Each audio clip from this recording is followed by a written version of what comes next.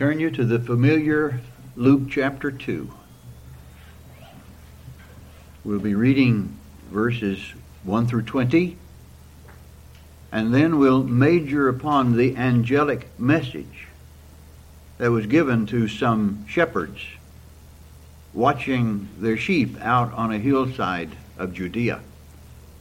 They were considered a very low class of people, by the way. They were on the low scale in Israel. They were despised, so much so that they weren't even allowed sometimes to testify in a case for someone. Lowly shepherds get the message that Christ has been born, the one God had promised for long centuries through the prophets of old, was now in Bethlehem, of all places, in a manger, in a stable, as it were, where animals feed. We read Luke chapter 2 and verses 1 through 20. And it came to pass in those days that there went out a decree from Caesar Augustus that all the world should be taxed. And this taxing was first made when Cyrenius was governor of Syria. And all went to be taxed, every one into his own city. And Joseph also went up from Galilee out of the city of Nazareth into Judea, unto the city of David, which is called Bethlehem, because he was of the house and lineage of David, to be taxed with Mary, his espoused wife, being great with child. And so it was that while they were there, the days were accomplished that she should be delivered. And she brought forth her firstborn son, and wrapped him in swaddling clothes, and laid him in a manger, because there was no room for them in the inn. And there were in the same country shepherds abiding in the flock, keeping watch over their flock, abiding in the field, keeping watch over their flock by night. And lo, the angel of the Lord came upon them, and the glory of the Lord shone round about them, and they were sore afraid. And the angel said unto them, Fear not, for behold, I bring you good tidings of great joy, which shall be to all people. For unto you is born this day in the city of David a Savior, which is Christ the Lord. And this shall be a sign unto you. Ye shall find the babe wrapped in swaddling clothes, lying in a manger. And suddenly there was with the angel a multitude of the heavenly host, praising God and saying, Glory to God in the highest, and on earth peace, goodwill toward men. And it came to pass, as the angels were gone away from them into heaven, the shepherds said one to another, Let us now go even unto Bethlehem, and see this thing which is come to pass, which the Lord hath made known unto us. And they came with haste, and found Mary and Joseph and the babe lying in a manger. And when they had seen it, they made known abroad the saying which was told them concerning this child. And all they that heard it wondered at those things which were told them by the shepherds. But Mary kept all these things and pondered them in her heart.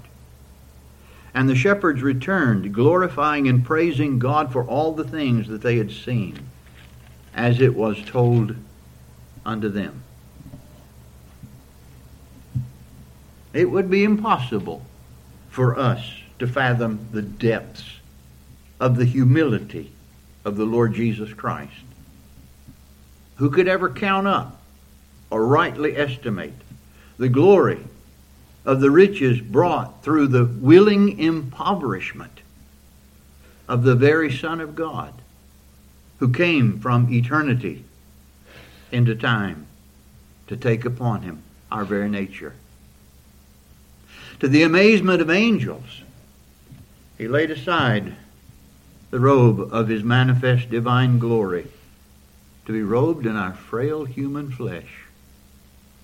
And when it comes time for the finishing of his work, the reason for which he came into the world, the offering of himself to die in the place of sinners, the angels, who do his bidding, who obey his commands. They hear no voice commanding them to destroy his enemies and deliver them. You remember even in the Garden of Gethsemane when that time comes, when Peter draws his sword and cuts off a man's ear. The Lord Jesus says, don't you know that I could call 12 legions of angels? He would not have gone to the cross had he given a command for angels to come and deliver him. But an angel was commissioned to announce his birth and to declare who it is that was born when, of course, Mary was confused when he told her she would be with child, and yet she had never been with a man. How could such a thing be? The angel says to her, the Holy Ghost shall come upon thee, and the power of the highest shall overshadow thee. Therefore also that holy thing which shall be born of thee shall be called the Son of God, the only holy baby since Adam. And an angel was commissioned to give the first gospel message after the birth of the Savior to poor, trembling, lowly shepherds on a hillside near the village of Bethlehem, as we read here in Luke chapter 2 and verses 9 through 12. And lo, the angel of the Lord came upon them, and the glory of the Lord shone round about them, and they were sore afraid. And the angel said unto them, Fear not, for behold, I bring you good tidings of great joy, which shall be to all people. For unto you is born this day in the city of David a Savior, which is Christ the Lord. Well, that's what we want to consider this evening. The good tidings of great joy. To the shepherds, the angel declares Christ is born unto you. Not only to him, as we shall see, but to people of every nation, tribe, tongue, people on the face of the earth. And as Isaiah in Isaiah 9 declares, unto us a child is born. Unto us a son is given. It's wondrous enough to us to understand that had it only been that he who inhabits eternity, whom the heaven of heavens cannot contain, took upon him the form of a servant and was made in the likeness of men. How wondrous that is. The truth of incarnate deity. He who is of the Father's very nature. God of very God. From the Father, becoming flesh of our flesh and bone of our bone. That's a wonder beyond what we could fully grasp ever by human reason. We have it only by divine revelation. God has made it known to us in his word.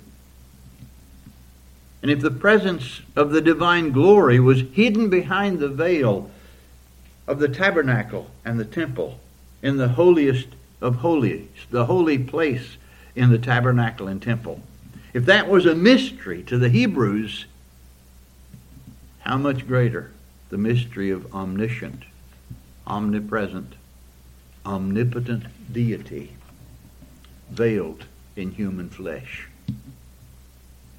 As John in his prologue writes, the Word who was with God and was God. He who created all things and without whom nothing was created that is created. And he who was the Word made flesh, dwelling among us, tabernacling among us, made flesh, taking upon him our very nature. And it's for sure that the good tidings of great joy involve the beholding of God in Christ, who says, He that hath seen me hath seen the Father. He is the revelation of God to us. Isaiah then prophesied in Isaiah chapter 40, in that great prophecy that tells John the Baptist coming, preparing the way, going before Jehovah, declaring, as we know from New Testament fulfillment, the wonders of the coming of our Lord Jesus Christ. Well, who is he? Well, in that same chapter in Isaiah 40 verse 9, O Zion, that bringest good tidings, lift up thy voice with strength. Lift it up, be not afraid. Say unto the cities of Judah, behold your God. What a wondrous revelation we have of our God in the person of the Lord Jesus Christ. And it's wondrous enough that the man Christ Jesus came to defeat the arch enemy, that old serpent, the devil, through whose deception the human race fell in Adam, lost the dominion that God had given to man, usurped by the adversary himself, who is called the God of this world. And yet that dominion has been regained. And it has been regained by a man. By the man, Christ Jesus. Man, by sin, lost that dominion. A man who was without sin regained it. And by the cross, triumphed over principalities and powers. And the dominion that was promised to man is regained by Christ and shall regain by all who are in this new creation created in him. But notice, and take careful note, that the angel associates the tidings of great joy with what this means unto us. They say unto these shepherds, unto you. Isaiah says, unto us. We know it goes further than the shepherds because of the context in verses 10 and 11. And the angel said unto them, fear not, for behold, I bring you good tidings of great joy, which shall be to all people. For unto you is born this day in the city of David a Savior, which is Christ the Lord. Jew, Gentile, black, white, male, female, young, old, rich, poor. Unto you is born this day in the city of David a Savior, which is Christ the Lord. He came from the Father. He came into the world unto the Father, as that prophecy of Micah declares, thou Bethlehem Ephratah, though thou be little among the thousands of Judah, yet out of thee shall he come forth unto me. That is to be ruler in Israel, whose goings forth have been from of old, from everlasting. He is given dominion. He is given power over all things, so that in God's consummate purpose, and it shall take place, that every knee shall bow, and every tongue shall confess that Jesus Christ is Lord, to the glory of God the Father. But the good tidings of great joy is that he came forth unto you. He came forth unto you. You and I, who weren't God's friends, we were his enemies by sin. We cared nothing for him or the things of God, who wanted our own way, who were born in this world going our own way, not God's way. Who would, if we could comprehend it, have pulled him off the throne if we could, to do our own will, and not his. We who are his enemies in our minds by wicked works.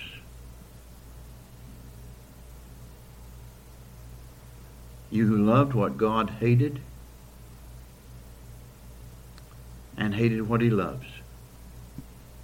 Unto you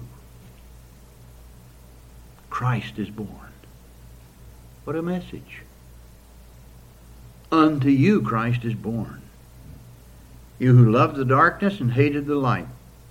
You who walked in the shadow of death. Unto you Christ is born. So let these words sink down into your heart. That before the rightful rule of Christ upon the throne of David is declared, before the glorious rule of Christ is declared, the wondrous gift of God given to you and me is declared. Unto us a child is born. Unto us a son is given. And the government shall be upon his shoulder. And his name shall be called Wonderful Counselor, the Mighty God, the Everlasting Father, the Prince of Peace. Of the increase of his government and peace there shall be no end. Upon the throne of David and upon his kingdom, to order it and to establish it, with judgment and with justice from henceforth even forever. The zeal of the Lord of hosts shall perform this. Before the announcement of that great rule, unto us a son is born. A child is born. Unto us a son is given. Not to those who have something to give. Not to those who think themselves rich, self-sufficient, having need of nothing, but to the poor in spirit, who have nothing to give and stand in need of everything. God gives his Son. Unto us a child is born. Unto us a son is given. Unto you is born this day in the city of David a Savior, which is Christ the Lord. And where shall these poor shepherds find the one born unto them and unto us? Where are they going to find him? Not in a stately palace, reserved for the royal and the rich, where they would fear to tread because of intimidation. Not to the self-righteous and judgmental religious leaders, who they fear would say, these people who knoweth not the law are cursed. 1,000 times no. This will be the sign that they may come and worship the royal babe of heaven. Ye shall find the babe wrapped in swaddling clothes, lying in a manger. From whatever position in life, however poor in circumstances, however men may put themselves above you,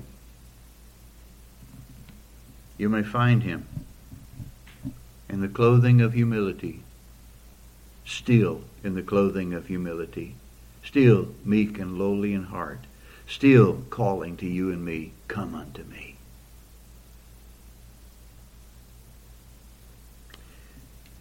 He will not even say you nay when you realize that your sin nailed him to the cross.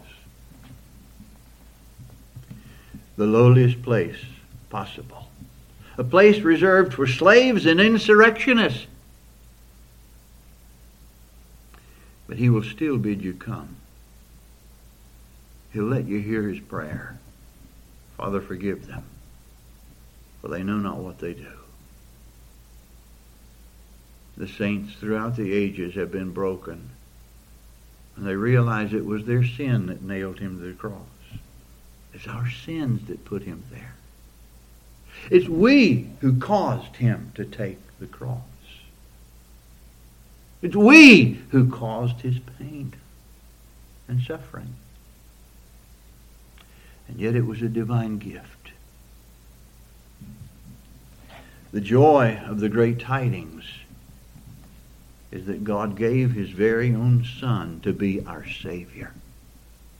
Unto you is born this day in the city of David a Savior, which is Christ the Lord. This is rather astounding news, because what we sinners really deserve compared to what divine love has given us, is amazing indeed. Amazing grace. Amazing love. Astounding. Our race, all of mankind, showed its awful sinful nature. It proved the righteousness of God's justice and judgment before the universal flood. No doubt Noah, preaching for all those years, building an ark. Not one convert. Isn't that amazing? So defiled man. God will show the justice of his judgment. And the same vile sinlessness is still in man by nature. It's no different. When God's going to destroy the world by a universal flood, he saw that the wickedness of man was great in the earth, and that every imagination of the thought of his heart was only evil continually, as in Genesis 6:5. He didn't stop there. It wasn't purged after the flood. In Genesis 8, the 21st verse, we learn that God declares he's not going to destroy the world by a flood of waters anymore. Yet man's heart is evil from his birth.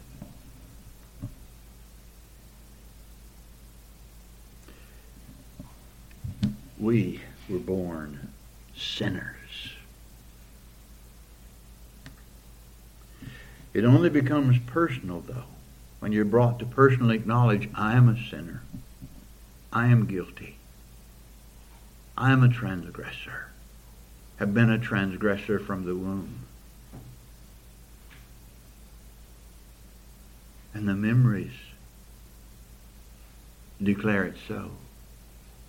And the thoughts declare it so.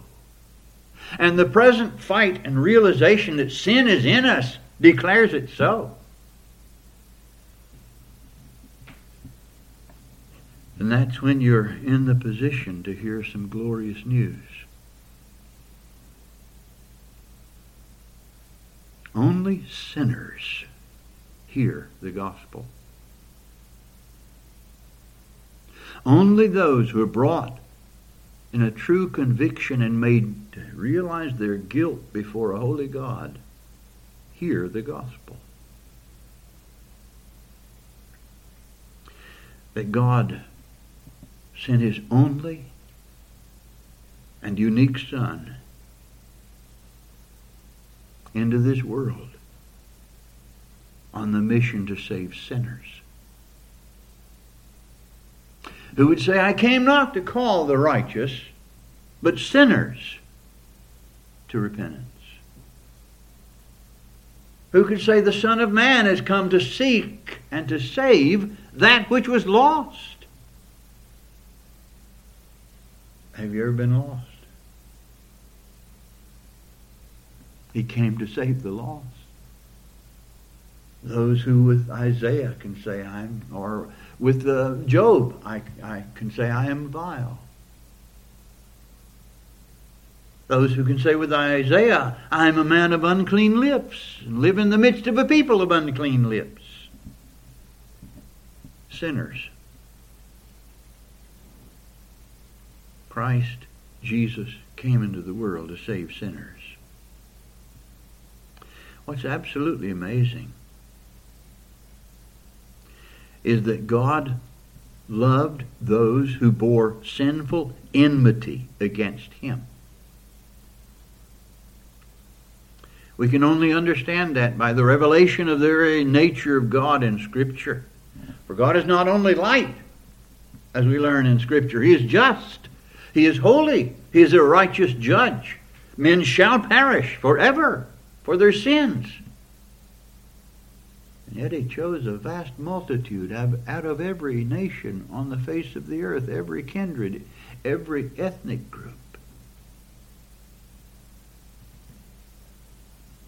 For God is love.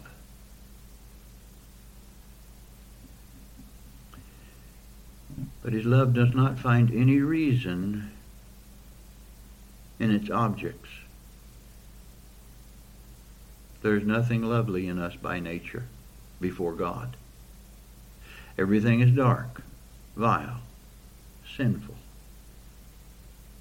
It's in the darkness of our being that God was pleased to shine His light. In the land of the shadow of death, God finds the operation of His love to take place only from Himself, purely because He is pleased to do so, because it's His nature to do so. That's what John means when he says God is love. Independent of anything outside of Himself. And it expresses itself in an incredibly innumerable way. God sent His Son. That's glorious. In the fullness of time, God sent His Son. But there's a more precious word. God gave His Son. God gave His Son. The incredible gift of God. We know it from the very well-known verse, God so loved the world that He gave His only begotten Son, that whosoever believeth in Him should not perish but have everlasting life. That verse is not there to be argued about as to the extent of its application. That verse is there to show the magnitude of the divine love. For God so loved the world that He gave His only begotten Son. God gave the truly worthy object of His love. The truly worthy object of His divine love. He gave. The one in whom He beholds Himself, and in whom from everlasting to everlasting He is in. The divine nature is one, though in the persons of Father, Son, and Holy Spirit. And thus He gives His Son at a cost eternity will not be able to calculate. We're ambassadors for Christ. As though God did beseech you by us, we pray you in Christ did be reconciled to God, for He hath made Him to be sin for us, who knew no sin, that we might be made the righteousness of God in Him. God sent His Son and made Him our Christ, made Him the Christ. And as Christ, that means the anointed. That's Messiah in the Old Testament. Christ, the anointed of the Father. And as the Christ, He fully qualifies Him and is fully qualified to be our Savior. You see, Christ means anointed. And Christ is anointed as prophet, priest, and king, just like those offices of the Old Testament, but all now combined in the person of our Lord. Here's our prophet. As our prophet, He not only gives us the Word of God, He is the Word of God. He is the revelation of God to us. He is our priest. Not only as our priest does He intercede on the basis of acceptable sacrifice, He is Himself our sacrifice, our eternal sacrifice for sin. And He is our reigning King, the King of righteousness and the King of peace. And His regal greatness shall never end.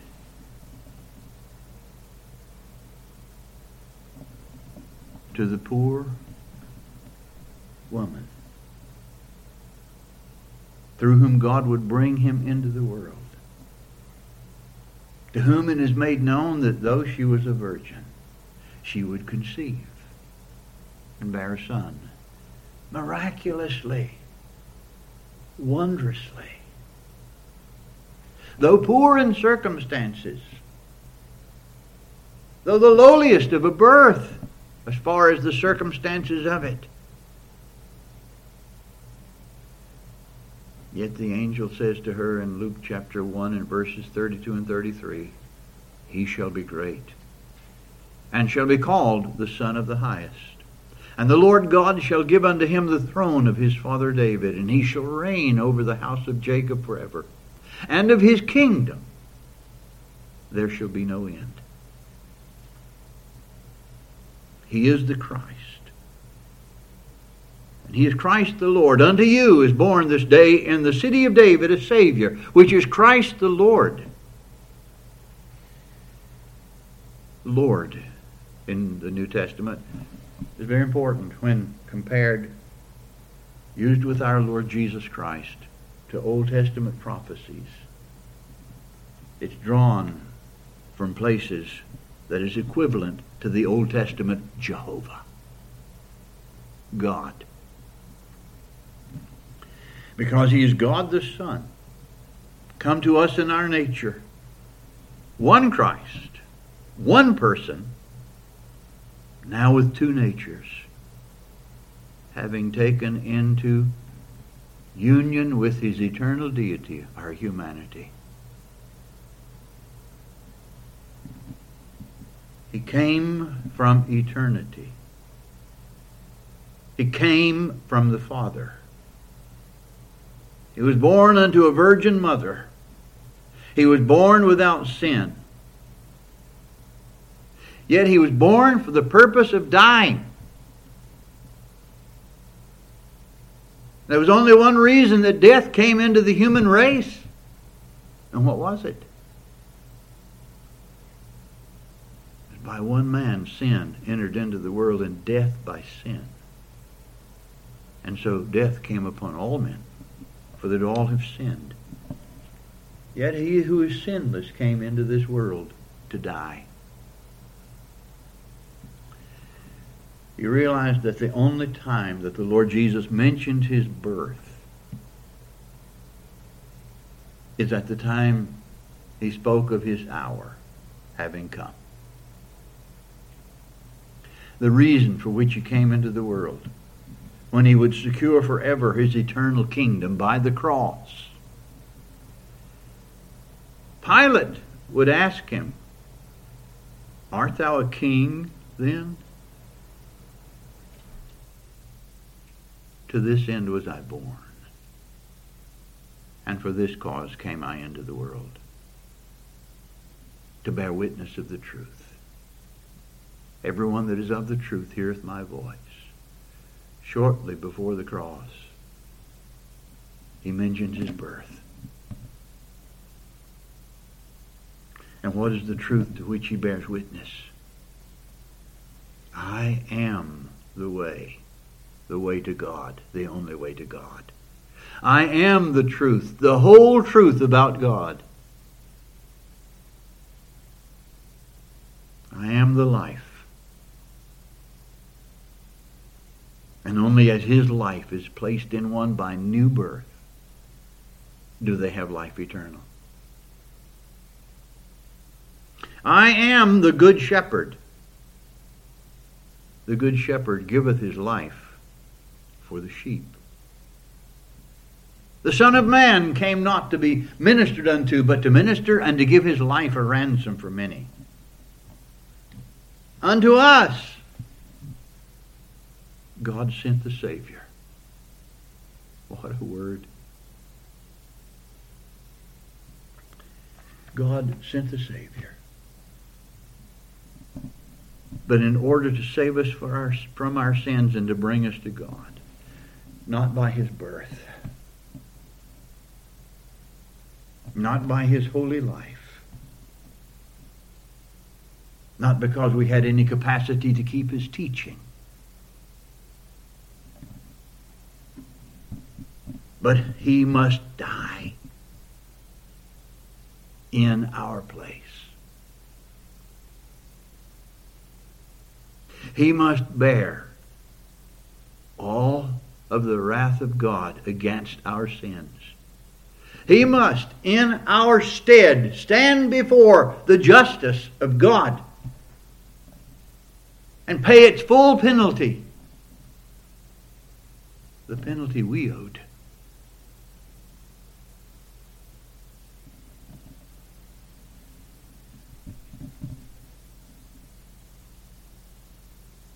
That's why he came.